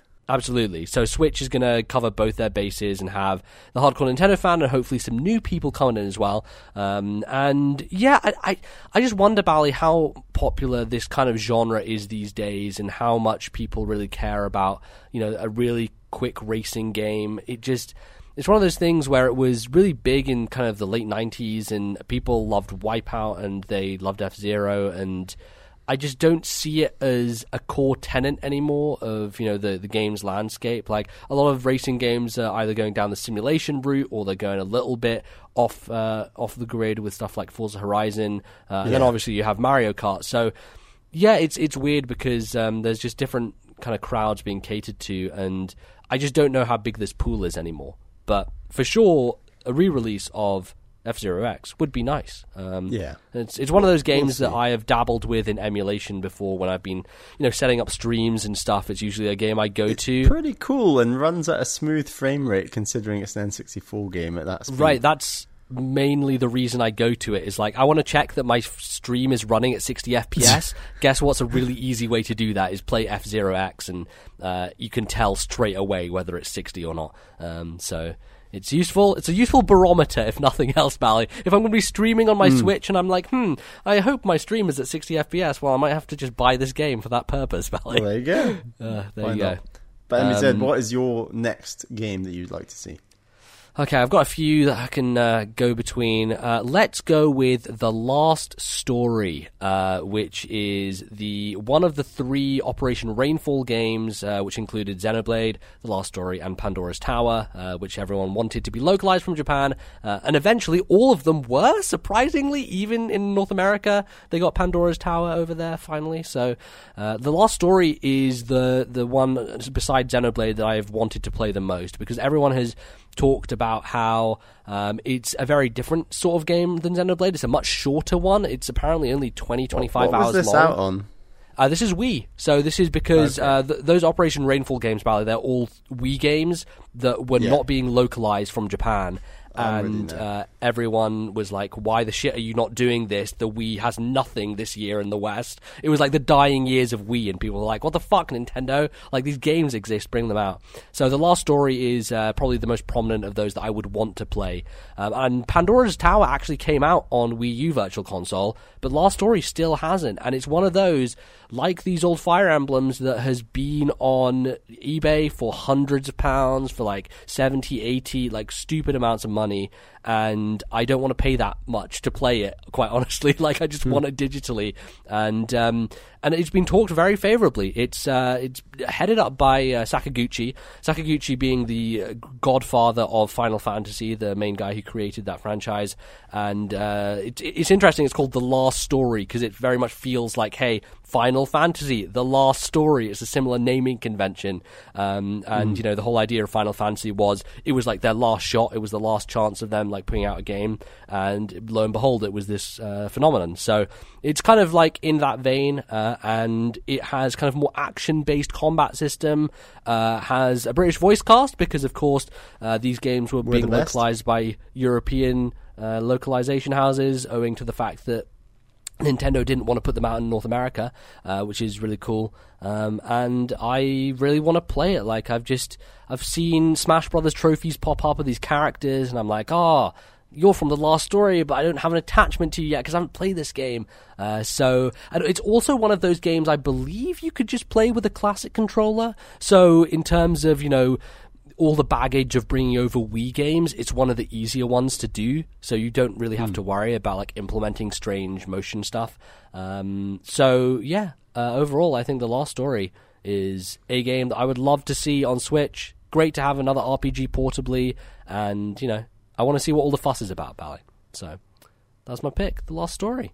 So for my next pick, if there's one thing that we're hyped about this year other than the Switch, MZ, it'd be Star Wars Episode 8. It's got to be. Oh, like dear Lord. That is going to be some hype train. And I think Nintendo should get on the board the Star Wars hype train and re-release on their Virtual Console Rogue Squadron for the N64. Now, this is also the original Rogue Squadron. The original. So I've also not played this version. I played it sort of its cousin that was made by the same developers at Factor 5, I think they're called. Yes. Which was, of course, Battle for Naboo, which was the same engine, but obviously set in Episode 1, and I absolutely love that game. Still need to go back and finish it. I'd love to try that at some point. But I'd love to see the original Rogue Squadron really hype up the Star Wars. If Nintendo could just do some sort of deal where they had some sort of series of traditional Star Wars games that came out in the run-up to Episode 8 coming out, you could just see those games doing pretty well on the eShop. And I'd absolutely love to see a few of those games, especially the space shooters, of which this is arguably the best, apparently. Even though I've not played it, I've played Battle for Naboo, I've played Rebel Strike, and I've played Rogue Squadron 2, which are all fantastic. Did you games. ever own Episode 1 Pod Racer? I owned it on the PC. Oh, man, and that is also a very weird. good game. Why would you own that on the PC? That's really strange. Because I bought the N64 right at the end of its life cycle. Secondhand. And Pod Racer was around the middle/early, because it was like 1999, I want to say, 2000. I don't know. I would imagine that would be a game that had wide enough circulation that you'd be able to get a copy, but I don't know. Pod Racer. Yeah, I mean, I never sort of went online and looked for the rarest N64 games, but that is a game I'd actually like to see, perhaps even more so than Rogue Squadron. But I'd love to see some Star Wars reference, but we'll see. I can see it potentially happening. I mean, Sony recently got in bed with Disney to do some re-releases of Super Nintendo Star Wars games on PS4, which is weird that the Super Nintendo game is coming out on the PS4 and not on the Nintendo platform. But guess what? Battlefront sells 12 million copies on PS4, so there's going to be a lot of Star Wars fans there. So it actually does make a lot of sense. So yeah, the Super Star Wars came out and some other old games. So I would think it would be smart of Nintendo to be like, hey, we have these N64 games. You want to maybe put them on or whatever? And I don't know if that would work, but I have some hope. I don't know. It's easier probably to do the licensing with that than it is to do with GoldenEye, for example. So you would hope. I would imagine. You'd hope so. Yeah, I would hope so. So yeah, nice choice. A very bally choice, I have to say. Very bally choice. So my next choice is one that I've been curious about for a long time and have never picked up. I've maybe seen it sometimes in old game stores, but it's Beautiful Joe Bally, which was a GameCube game, part of the Capcom 5, headed up by Hideki Kamiya, a guy who's now does a lot with Platinum Games, and he made this weird game which is a kind of 2D action thing, and it is apparently one of the best games on GameCube and has a lot of interesting stuff to do with it. And I've never played a Beautiful Joe game before, but I've always been interested in it. It's always had an art style to it and always had a look that I was like, oh yeah, I kind of want to play that at some point. And it's never happened. I know there was a DS game, I believe. I've seen like bits and pieces of it around and about, but RFN did a retroactive on it a little while ago, and I remember thinking, oh, I wish I could participate in this, but like finding a copy of Beautiful Joe is kind of a pain in the ass. So I haven't been able to do so, and I really hope that like with all this GameCube Virtual Console stuff coming out, we're going to see some of these deeper cuts, some of these third-party games in there, like Beautiful Joe, like maybe Piano 3 or some other weird shit like that, from back in the day. Rain of Fire, which was a weird GameCube game that I just bought recently for like £2. Weird. Okay. Yeah. So I don't know about it. I've really been feeling like if I was to collect any video game console, it would be the GameCube. And I don't know why that is. So you've just started doing it behind everyone's backs. Yeah, well, not really. But like, it's just one of those things where I have such fond memories of reading game magazines during that era. Yeah. So I'm intimately familiar with these weird GameCube games. Like today in the library, so I'm writing my dissertation on Lord of the Rings, and today in the library, it just popped into my head, oh shit, that was that weird The Hobbit game on GameCube. And I'm like, oh shit, I should look that up on eBay. And I like looked it up. You can get it for like £6 from some seller. And I was like, oh, I might buy this because I was always so like, weird. I saw the screenshots for The Hobbit in that magazine. I was like, oh, that looks really cool. I might want to play that one day. And it's probably just some shitty platforming action thing, but it's The Hobbit. It's a weird thing, so I want to play it. Maybe that should be my next choice, is The Hobbit on Virtual Console. No, truly not. Why don't we do a Backlog Club? Yeah, let's do a Backlog Club on The Hobbit for GameCube. God damn it! So I'll say Beautiful Joe. There's other games, of course, on GameCube, third-party stuff that I would be interested in, but that's probably close to the top of the list. So yeah, but I don't know how you feel about this game, whether you've ever had any interest in it. But it's always one of those that was talked about back in the day. Yeah, definitely. Like, I'd like to pick up Beautiful Joe at some point It's like a weird sort of 2D action fighter thingamy. Yeah. Beat 'em up. Yeah, sounds cool. Like, it got such rave reviews at the time, but we were so adverse to trying it out for some stupid, childish, bizarre reasons. We were too busy Mario Partying and stuff. Exactly, to play the highest of quality video games, Mario Party. Yeah, it took me ages to play games like Metroid Prime, for goodness sake. I only played that like a couple of years ago. So like, exactly. It's just huge, amazing games we just missed out on from that era, even though we read quite a lot of games media in the form of magazines, like you said. Yeah. All right, Bally, let's close it out with your final pick. My final pick is very nostalgic. We both have sunk a lot of hours into this game in our childhood, and it's still not come out on Virtual Console. And that game is Pokemon Stadium. Oh, man. So you can argue for Pokemon Stadium 1 or 2. I think 2 is arguably quite a bit better. And obviously it's got Gen 2 Pokemon, which is your favorite generation. Absolutely. I think this would be fantastic to play again, and it can go on the wave of Pokemon Go and the wave of the first generation and all that sort of stuff. And this could be really cool online. Like, I don't know. I don't even know if there would still be a market for sort of a Pokemon Stadium style game, but at least re-release the original and see what happens, because it'd be quite a cool game to go back to.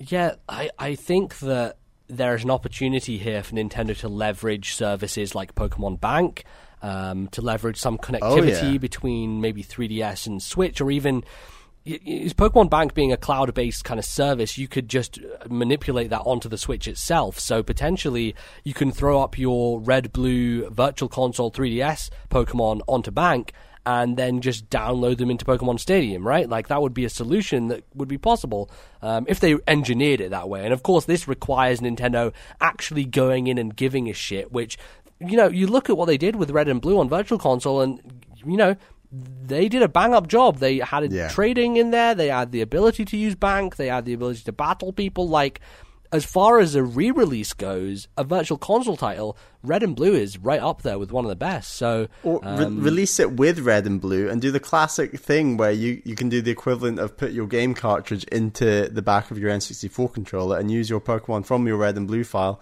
on Pokemon Stadium. Like, go full loop with the nostalgia. Yeah, that makes sense. They have no reason to not release Red and Blue again on Switch, especially if they're just keeping with, standard Virtual Console releases of Game Boy stuff, as well as, the NES and Super Nintendo and N64. So that would work, and I think it's really the only way you do that. I'm not sure that people would actually be interested in Stadium if you couldn't do that, because honestly, like, it's fun, and I had a good time standing around my Burger King playing it with rental stuff, but, like, using rental Pokemon in that game really is... It's an interesting exercise, but it also doesn't feel like you're really invested, and I think weird, you need to have your own Pokemon to really feel the investment there. So that's something that I think they would have to do. If they were to release this, they'd really have to go all in, which I'm worried they wouldn't. So I don't know. We'll see. But it's Pokemon, it sells. Yeah, we'll see. True. People would buy it regardless, even if they did a shoddy job. So who really cares? So my final pick, Bally, is another GameCube choice. It is a series I've been curious in for a very long time, and neither of us have dipped into. I know what you're going to say. Okay. It's Chibi Robo. That's not what I thought you were going to say. What did you think I was going to say? Beyond Good and Evil. Oh, man. Well, that would make a lot of sense as well, considering that the rumor of the sequel is coming. It would actually make a lot of sense. But Chibi Robo, as a first-party Nintendo franchise, is a really interesting concept for a game that I was always wanting to play and just never picked up. And unfortunately, they kind of went the route of, hey, let's turn it into a 2D platformer with that 3DS game, and both of us played the demo for that, and we were like, not really into this, and it didn't really get very good reviews. But by all accounts, the first game in the series on GameCube, actually a really interesting, cool little thing. And it really reminds me of Toy Story 2 on PS1, with that kind of perspective of you being this small object or character in just a house which seems enormous. I just always like that idea of the perspective shift of the domestic setting, but you're this tiny character. I think that there's a lot of interesting, like, unique gameplay things you can do with that, and I don't really know what you do in Chibi Robo, to be honest. I haven't really looked into it that much, but it seems like a thing that I'd be, wanting to try out, and I know that you'd probably want to play it as well. It seems like a thing that's right up your alley as well, Bally. Yeah, it's one of those games I'm very intrigued by, and I can add to a long list that I'd like to try at some point. And, the first step of me being intrigued to try it is it having to come to the Virtual Console. So absolutely. Let's see it happen. Nintendo has to get their shit together and actually put stuff out. Which, maybe they will. Are there any other, maybe honourable mentions, Bally, you want to throw out there? Anything else that you thought of? Yeah, you mentioned Beyond Good and Evil. That'd be great, we also sort of spitballed into talking about episode 1 Pod Racer. Exactly. That's a game. Any Star Wars things good? I don't know. I can't think off the top of my head. I can save you and tell you that I would like to see WarioWare Twisted on this console. Boy.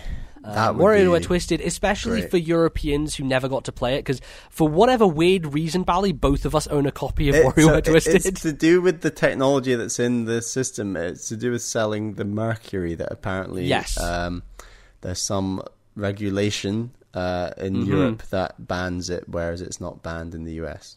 Yeah, but through weird circumstances, both of us were in America during the period. Bought it, yeah. Yeah, in which this game was out, and we both bought a copy. I remember I was at my cousin's house in Boston, and I ordered a bunch of video games off Amazon so they could get delivered to their house, including the first Ace Attorney, including Cooking Mama, which I bought for you, including Trauma Team, which I got for our friend Ali T. I remember like giving you guys those games and be like, yeah, this is these cool like things that these weird DS games that had like different career paths down them.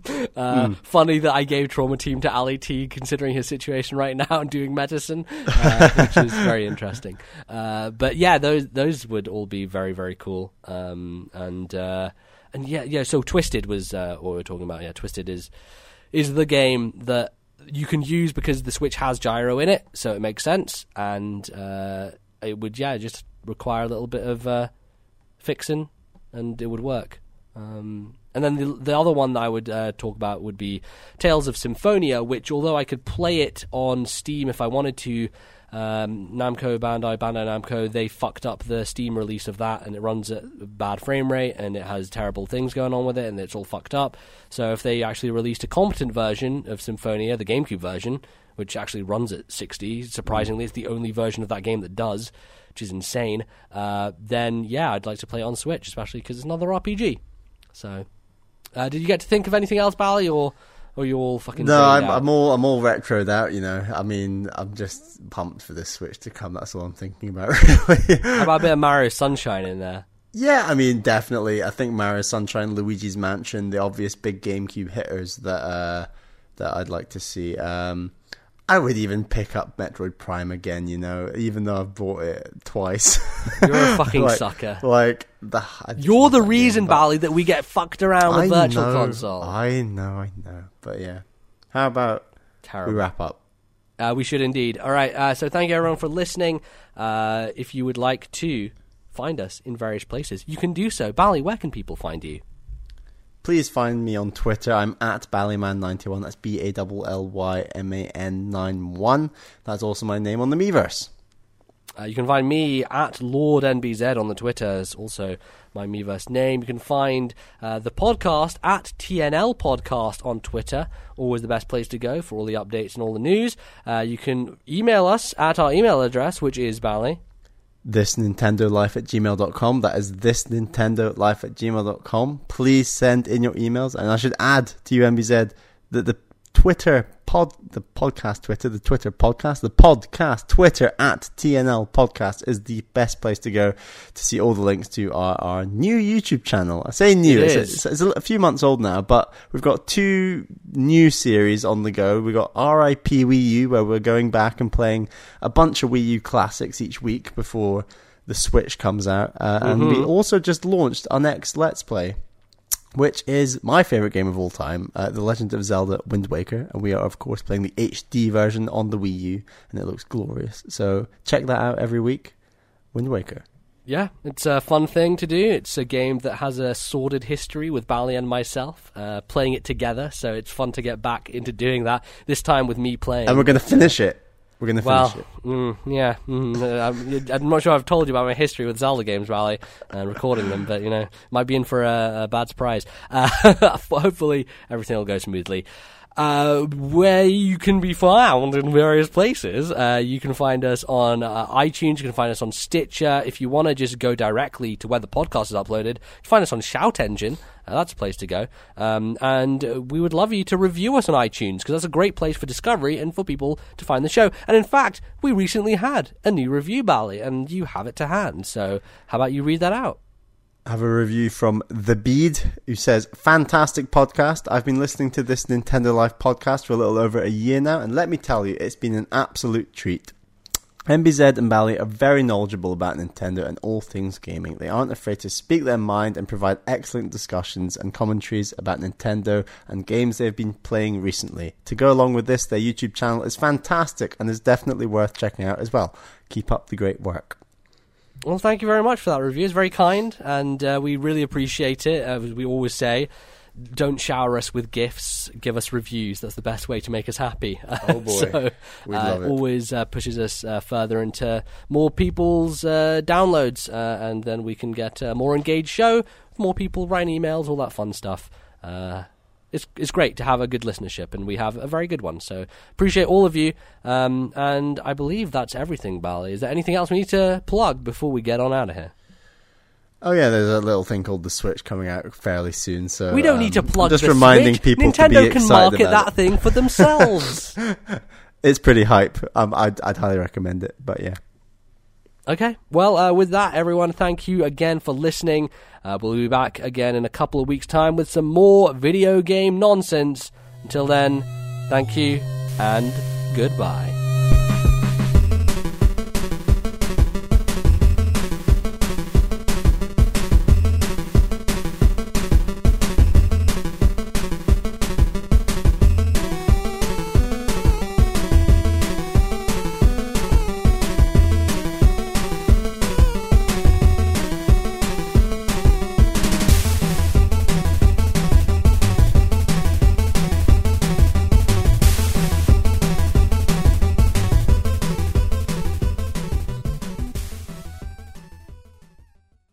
The musical interludes used on today's show were a cover of Clock Down from Majora's Mask and a cover of Over the Sorrow from Dragon Quest VIII.